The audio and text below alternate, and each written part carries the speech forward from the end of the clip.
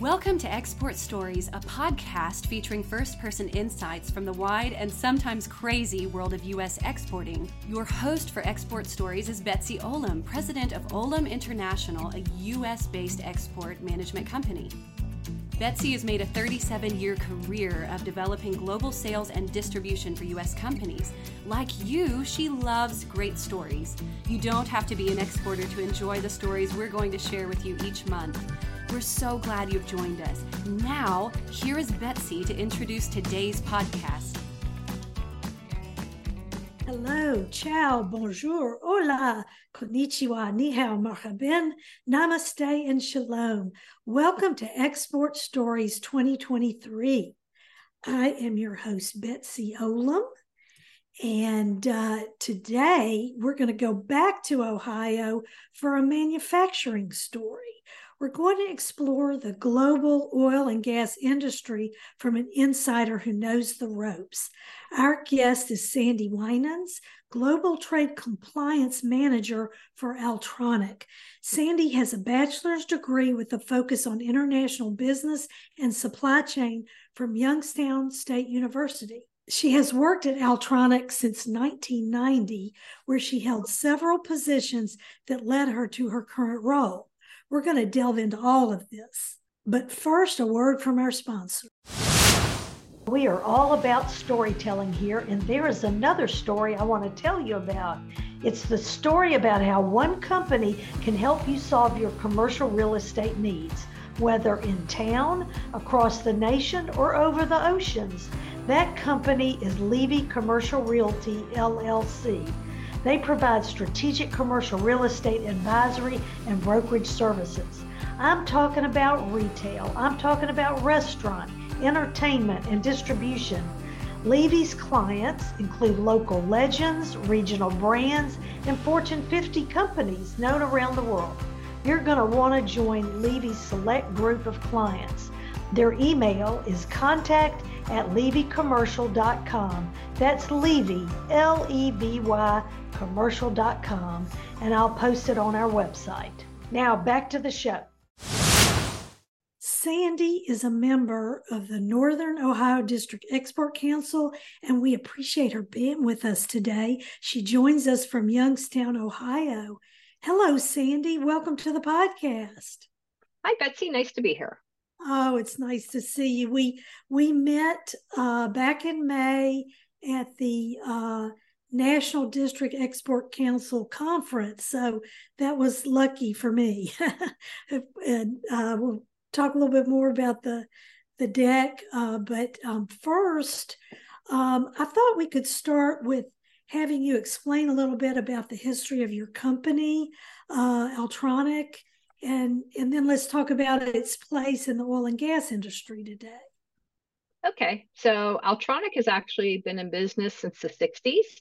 Mm-hmm. Kind of an interesting start. It actually started out trying to be an engine manufacturer, and some of the early trade shows, what they found out is the engine really wasn't taking lead in the market, but the ignition system on the engine had a lot of intention.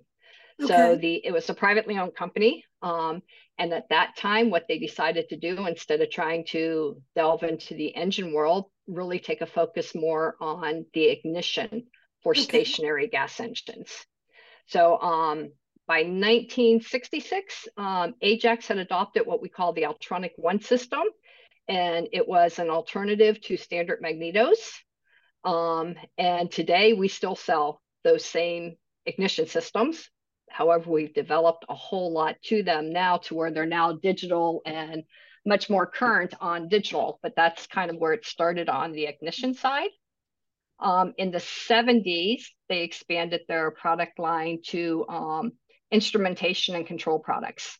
So instead of just doing ignitions, we started developing a digital annunciator that would read parameters within an engine and set safety shutdown parameters. And we've evolved to full PLC type programs where we have very specific digital components that are focused in the oil and gas industry to monitor engines, primarily used on the pipeline and oil and gas stations, places like that. some power Okay. generation. Um, and what year, and we'll get into the export more later, but when did they begin exporting? So in the late 70s, early 80s, Okay. they were setting up an aftermarket distributor chain. And we actually had a distributor out of Washington State who managed the exports for many years. Yeah. As they continued to progress and international business became much more dominant in the world, Altronic realized that we were missing some of the market and was not getting the attention through just one US distributor. Right. So it was in 2001. 2001 is when they actually canceled that distributor. And at that time, I was actually working in production, and they posted a position to help develop the international market that I applied for. And fortunately got it, because that was my first steps into the international market. Okay. And I worked with the regional manager who was actually an employee of that distributor at that time. And he and I just really started in 2001, setting up international distributors globally. So you were on the front end of the export program, would you say? I mean, other than the distributor, once y'all decided to move away from that single distributor, you were kind of on the front end of what y'all were doing on For the export? aftermarket, that would be true. We were exporting to OEMs. So we had some OEMs throughout Europe and Asia that were exporting at that time. But for the aftermarket, we were not exporting. We were selling to a distributor in Washington. So yeah, for the aftermarket, that began our first roles of exporting into the aftermarket world. When you say the aftermarket world, just to be clear for everybody, you mean just through distributors versus Correct. Okay. So how Altronic distinguishes aftermarket between an OEM. For us, the OEM is an engine manufacturer. So somebody who's actually building the engine, and they're putting the ignition on the engine when they build the engine. That is so if Caterpillar is building an engine, Caterpillar is one of our big customers, they would buy the ignition system off of us, and it would be put on the engine, and the whole engine would then be sold.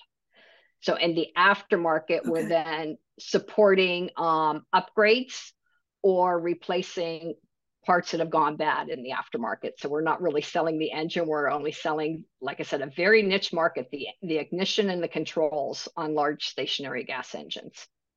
Nice. Okay. Appreciate your, kind of explaining that because different manufacturers, approach markets a little differently. So, let's talk a little bit more about your story. Did you come to Altronic, after university, or, kind of how did you come to Altronic? And then tell us a little bit about some of the different positions you held, and, then how you got to your current responsibilities. Sure. So long history. I actually started with Altronic in 1990. I was going to college at the time. I was working in manufacturing on an automotive production line when I was going through college. And ironically, one of my classmates we always mostly did nighttime because we were both full-time workers and doing the nighttime college. And mine was a pretty physical job on the automotive line. So I would come in, I primered cars going down an assembly line. So I would come in and I would try to clean up after work, but frequently went straight from the production line to college. So I would have primer. A couple of times I would have bruises, and he would be like, "Man, you get beat up at work. You need to get out of there." I'm like, "Yeah, that's why I'm going to college." Well, and people were impressed, though. It's always impressive that when people work their way through college. So absolutely, yeah. No, I was definitely working my way through, and he actually worked at Altronic. He was a software engineer at Altronic, and he brought me in an application, and I actually started out at Altronic while I was still in college, and I started on the production level. My first jobs in the production level was building circuit boards, one component at a time. They were, at that point, Altronic probably had around 75 to 80 employees, and was very much a small privately owned company. Yeah. as we grew, they actually started automating a lot of the production. And my first production jobs was programming some of the machines because I was going to college at the time actually for computer science. So I programmed some of the machines as they started increasing the technology on the production and bringing in machines that could be semi-automated population type things. And I did programming through there. And I did that through 2001. So I did that for about 11 years. And let me just say to listeners, there's no better foundation for sales than actually knowing the product by being on the, production line or whatever, being there, in the operation. If you can get an operations background, that's my opinion, it's just a great background for sales. So there. Sorry. Absolutely true. I definitely agree with you on that. It was very instrumental in the early stages when I would go. I did mostly on the inside support. So my initial title was inside sales manager, and it was mostly supporting more the international market, not so much on the domestic side. That stayed under the order processing group. But when I would go on calls and they would ask specific questions on things, it was very valuable to know the product from component level all the way up through building the product and understanding how it was tested, particularly when it's such a technical product. It's a very niche market and a very specifically designed product. So yeah, I totally agree with you. I think having hands-on for that was very instrumental. Wow, so from there, I actually helped develop the market. 2009, we were acquired by a company called Herbiger, and they were located out of Austria. And they actually acquired Altronic as a diversification. They were more on the compression side of the oil and gas business, and we were on the engine side of the business. So it was kind of expanding their markets. So at that point, we definitely went through a lot of transitional phases, becoming part of a much larger company.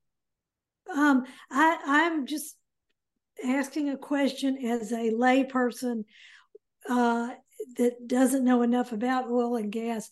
What is compression? What does that mean versus what y'all do? Okay, so on the compression side, they actually focus, their key component is valves. So they are building the valves that push the gas through the pipeline. Okay. And an engine runs the compressor. So there's a compressor with the valves that pushes that gas, and the engine is actually the power to the compressor. So we were on the engine side providing the power to the compressors. And on pipelines, can the engine be far away from, a pipeline can be a long piece of equipment. So are there engines along the way, or is there like one engine and then you have the compressors all the way down the pipeline? The engines are married with the compressors. So they actually call it a package, and a package consists of a compressor and an engine. So they do go hand in hand. So if you have if you're a company who's selling parts to a compressor, you are going to be talking to the same companies when you're selling parts on the engine side of things. I see. All right, let's start, like, for example, the pipeline that starts in Canada and goes down to, isn't there one that goes from Canada to Mexico through the U.S.? Yes. So how far apart are these engine compressor packages?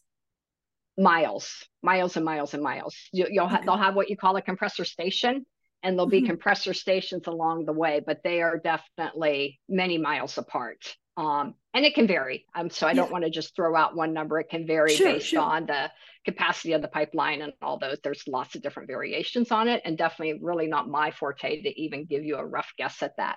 That's okay. I ask questions and you don't have to always have the answer. It's okay. I'm a lay person, like I said. And are there humans working this along the line, along the pipeline, or is that normally there's humans at, the headquarters or whatever, and the rest of it is, automated? So compression stations definitely usually have people at the larger compressor stations, but there are kind of what they call booster stations. and those are very remote. And that's really where the internet came into play, and a lot of product development learning when you could get out and start to remotely operate. And that's kind of one of our fortes when it comes to the instrumentation and the control products. We can monitor those engines. And back in the earlier days, our product would shut the engine down, but nobody would really know that until the maintenance person went out and was just doing a check, and then they would see the station is down. Now, with today's technology and all the Wi-Fi, you can get signals at a compressor station that's upline or upstream from that area, and they know instantly where the problem is. And usually our products will even say what the problem is. So not only did it shut down, but, particularly maybe one cylinder quit firing, or, there was too much pressure somewhere, our devices will actually define exactly what the error was and shut the engine down, and then send a message to a local maintenance person so they know exactly where to go. Whereas back in the day, before the Wi-Fi days, you would have people that just check those stations on a regular schedule basis. So it really has changed over the last 20 years.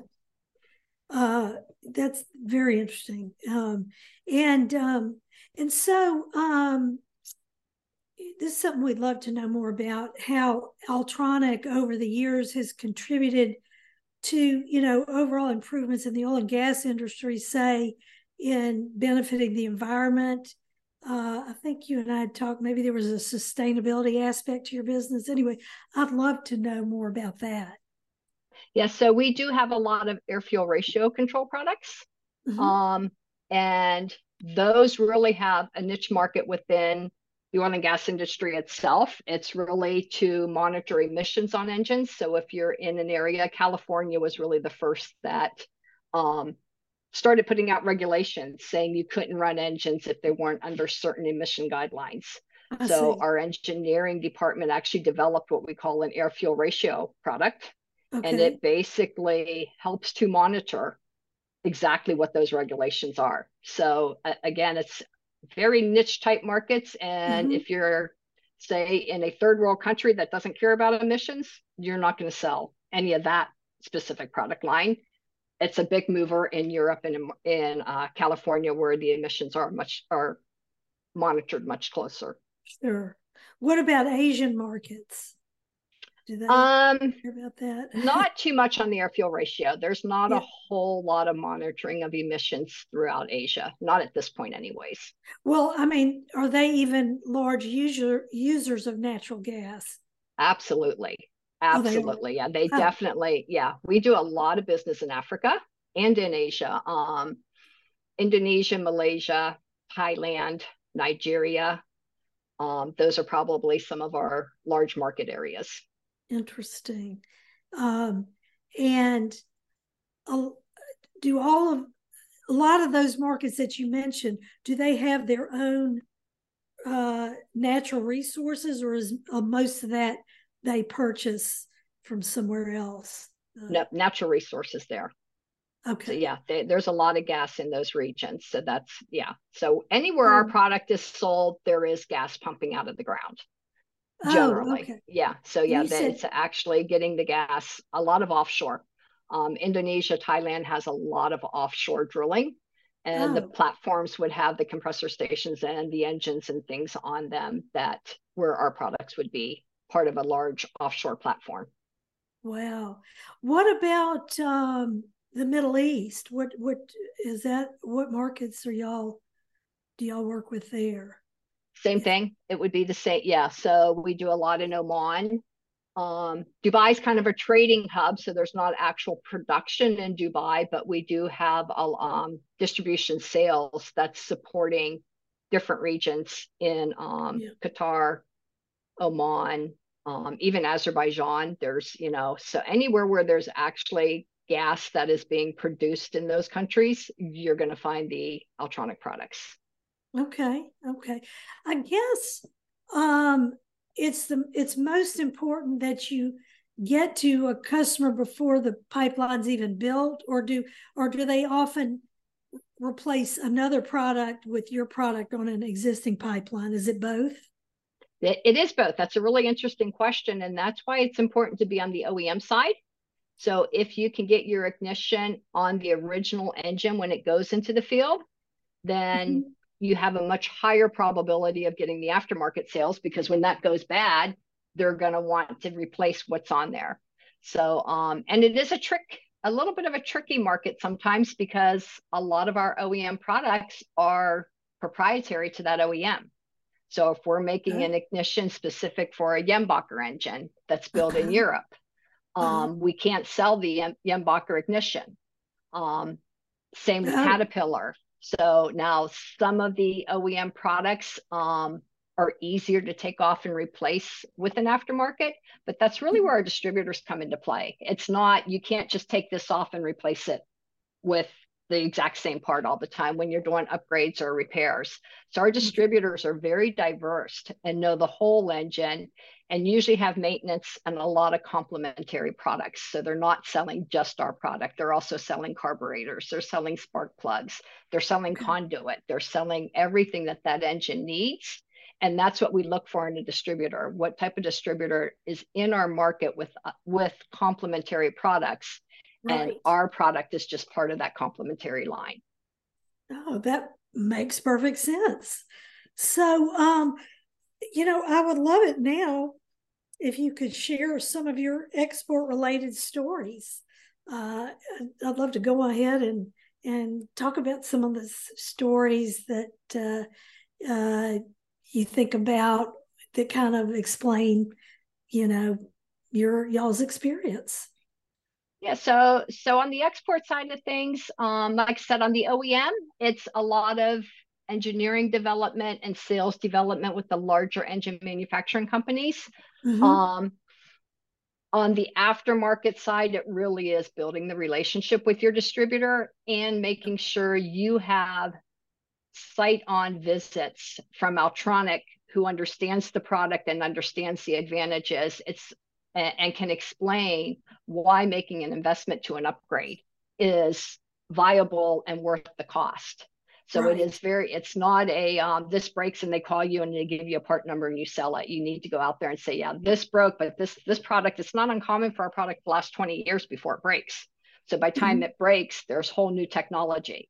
So the export market is really defined by boots on the ground and partnerships with our distributors, and going out there and saying, yeah, well, now we have this type of ignition and we have these type of controls, and they might be a little expensive, but it's going to save you a lot of money, because you're not sending people to remote locations unless you really need to send people to those locations. And our distributors have people in those areas that not only sell the product, but can help support on a service basis also.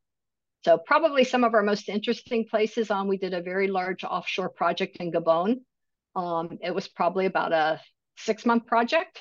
So while we had maybe 3 to 4 shipments only to that area, working with the distributor on the ground and just, and was doing upgrades for a offshore platform and really expanding the knowledge. And that's what it takes. Once you get your foot in the door and you show the advantages that the product can bring, it's a ripple effect through the industry. Those maintenance people talk to people who are different parts of the region, Chevrons or PTT's, a big oil company in Thailand. You get it on one engine and you show them the advantages, and then the marketing is really word of mouth. It's not that you're going out there knocking door-to-door sales. It's word of mouth of the advantages that the product can bring when it's invested and installed properly. I just Google mapped Gabon. It's in West Africa. So I thought it was, but I just want to be sure. So yes, yeah. Did you actually go? Did you actually visit? I did not go to, I have not been to any of the Africa sites. I've been to most of our distributors throughout Asia. So I've been to Malaysia, Indonesia, Thailand, been to Dubai, but I am not the maintenance person. So I don't generally do the installation areas. My primarily role, and going back to the exports, is the compliance side of things. So a lot of what I do is go to the distributors and explain the US regulations and explain how when they purchase products from us, we have to know the end user, and why do we need to know the end user? And they have to understand, taking a order off of a tender board and you don't know where it's ultimately going to land. We're very strict on that because our products are requested from Iran, and we're very, very strict to make sure they don't land there. So I do the training more with the administration side into the distributor offices to really set up processes in place where we know the end users, we know the end use, we know exactly the location, so that we can really manage where is our product ultimately going to land, not only on a compliance basis, but because it does need support. It's a technical product, and we need to know that our distributor is aware of that and he's out there supporting it. I would imagine there's a good bit of documentation that shows where the end user is too, I imagine. Yeah. For our foreign distributors, particularly those in the Middle East, Asia, we require an end destination with each purchase order. Now, some of our distributors will hold stock. So if they're holding stock, again, that's kind of my training with them. Obviously, if they're buying stock so that they can support engine down scenarios, they don't know where it's going to go, but they know they have to document that when they sell it out of their stock. And then if I would call them with the serial number 5 years down the road, they need to tell me where that serial number was installed. Oh, wow. So besides Iran, what are some of the major countries where we're not allowed to sell your type of product? Iran is a big one. That has a lot of oil and gas there, and we obviously are hands off there, and don't touch them very specifically. Syria, while it's not a complete embargo now, is a very difficult country to do business in, and it was a complete embargo for quite some time. That was actually an interesting story. We were doing a large project there when it went on the embargo listing the first time. Oh, wow. And we were in the middle of an installation and had not completed all of our shipments. And they put it on an embargo, and they needed what we had left to ship to finish the projects that were going on. And we worked, that's actually how I became affiliated with the district export councils. I worked with our local commerce department saying, how can I do this legally? How can I make sure, what do I need documented here? And they walked us through the de minimis rules. So like I said, our product's part of the engine, and it's a very small part. So we were way under the 10% of the engine.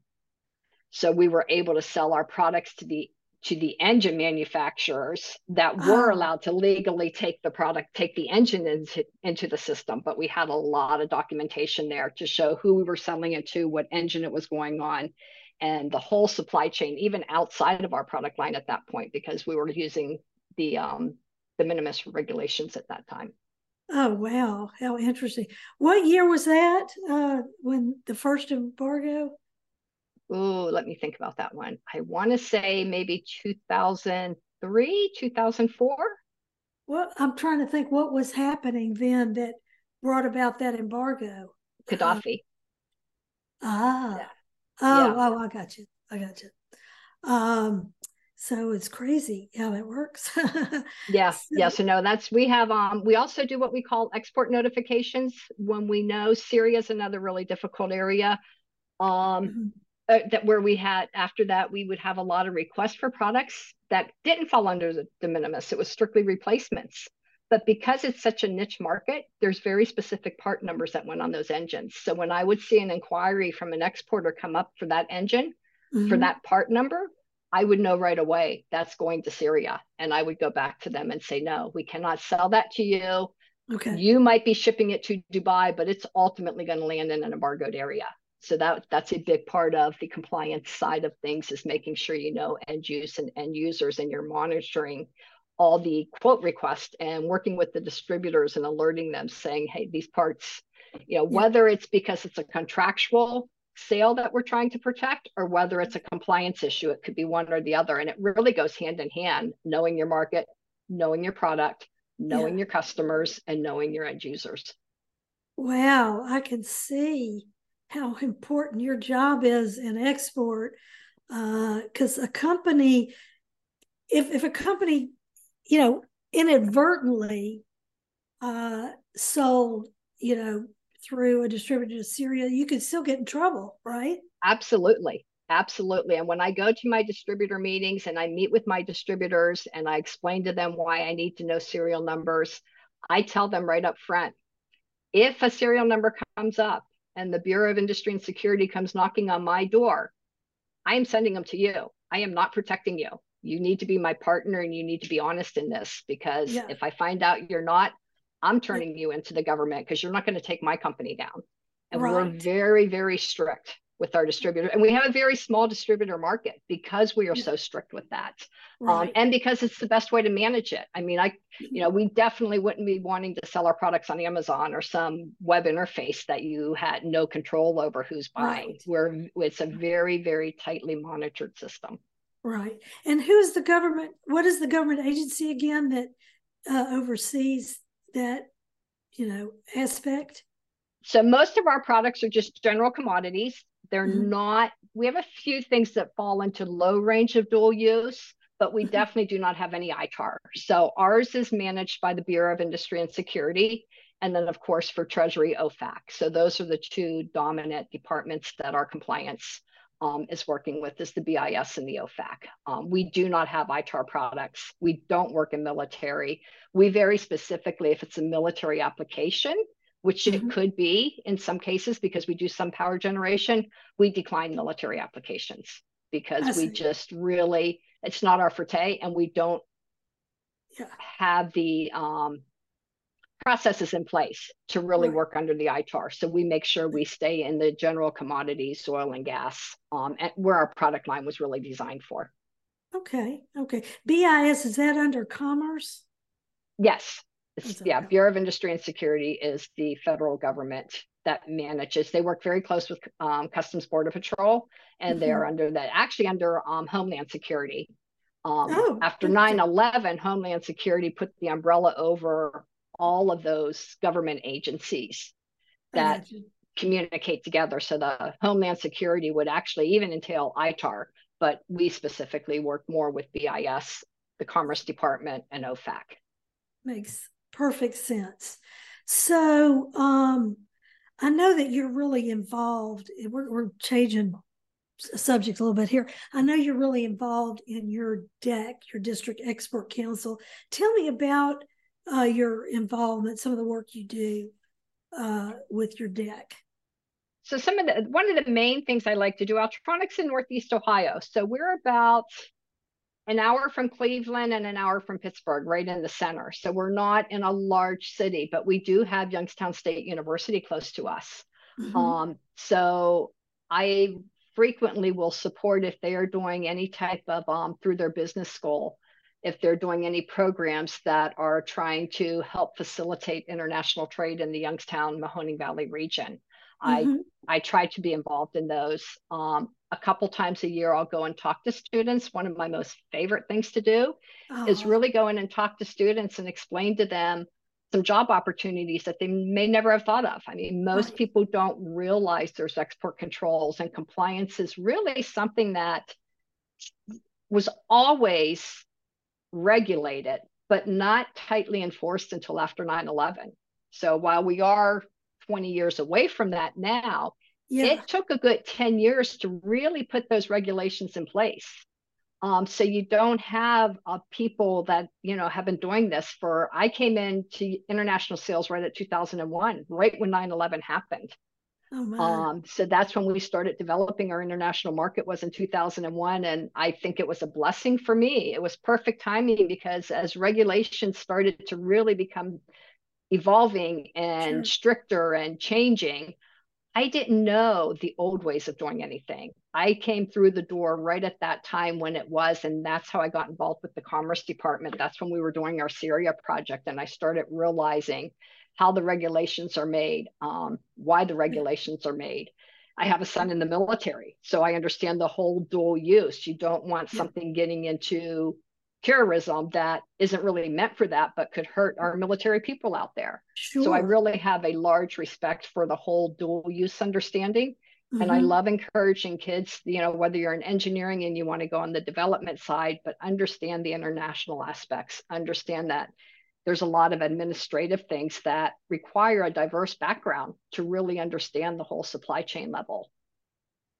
I think that is fantastic that you, as part of the deck, are reaching out to the students. And I love that idea. So I'm glad we can share that, because I know a lot of deck members listen to this podcast. So that is so cool and really, really good work. Thank you. I'd also promote the interns too. So yeah, I'll give a plug for hiring a lot of the, I know we have an intern export program that is actually funded through the state of Ohio to hire internships, and you can get reimbursements from the state of Ohio to fund part of that internship where they're promoting international business. So that's another interesting aspect that I would encourage people, particularly in Ohio, to look into. I don't know if other states have that same program or not, but it's called the Ohio Import-Export Program, and it's through your local universities. No, that's really great, because I know there's, lots of international business students, and, a lot of schools, they don't have the resources to go to someone at their school and say, where can I get an internship in exporting? I mean, it's just, there needs to be more. There needs to be more of that, helping these young people, guide them into export, which is so good for the economy. So I'm glad we're talking about that. I appreciate that. So lastly, what I like to ask my guests from all over the country, let's talk about Youngstown for just a minute.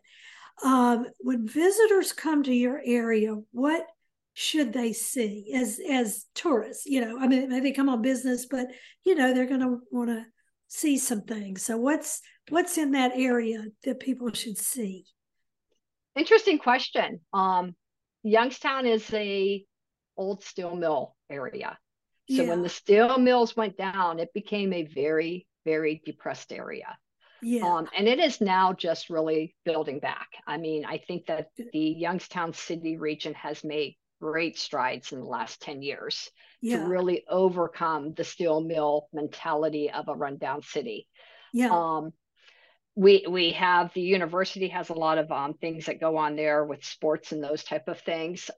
We did just Youngstown opened a convention center where they're starting to host some concerts and events down at, it's called the Cavelli Center. So there's some events going on at the Cavelli Center. Nice. But because we're so centrally located to Pittsburgh and Cleveland and even Niagara Falls, so when we have a lot of foreign people come in, we often kind of, Niagara Falls, the U.S. side of Niagara Falls is only about a 3-hour drive. Yeah, that's Buffalo, right? Yes. It's, so frequently we will, and even when we host events, a lot of times we will host our events either in Cleveland or Pittsburgh, or we have the entertainment day doing a tour up into those areas, because there is not a whole lot of tourism per se in Youngstown, but we're very centrally located to where within an hour's drive you can do a lot of good things. Cool. And then, like I said, 3 hours drive, you're in Niagara Falls. So we really we utilize our surrounding areas more than we utilize our city itself. Yeah. Well, no, that makes sense. That's cool. Well, wonderful. Well, I think we covered a lot today, and I just really enjoyed this discussion so much. I'm really grateful to you, Sandy, for joining us. Thank you. It was my privilege. I'm happy you asked. Well, great. And so let me just say to our listeners, we can have a great conversation going about this episode and, general discussions about exporting. So please reach out to me on exportstoriespodcast.com, where all of our current and past podcasts are available. I'll be posting, web information about Altronic on that episode page also. And you can ask questions or post comments there. So we're also on Facebook and LinkedIn, and we really are creating a community of exporters here. So please let your voice be heard. So anyway, thanks again, Sandy, and to all of our listeners. This was a really fun discussion. Thank you, Betsy. I appreciate it. Thank you so much for listening to Export Stories. Perhaps you have a good export story that you would like to share with us or a comment about today's podcast. You can send your ideas and comments to our website at exportstoriespodcast.com or to Betsy Olam on LinkedIn. Subscribe to our newsletter at exportstoriespodcast.com so we can alert you of upcoming episodes and share resources with you. We're building a community of export storytellers, so please share this podcast with your friends who have interest in exporting.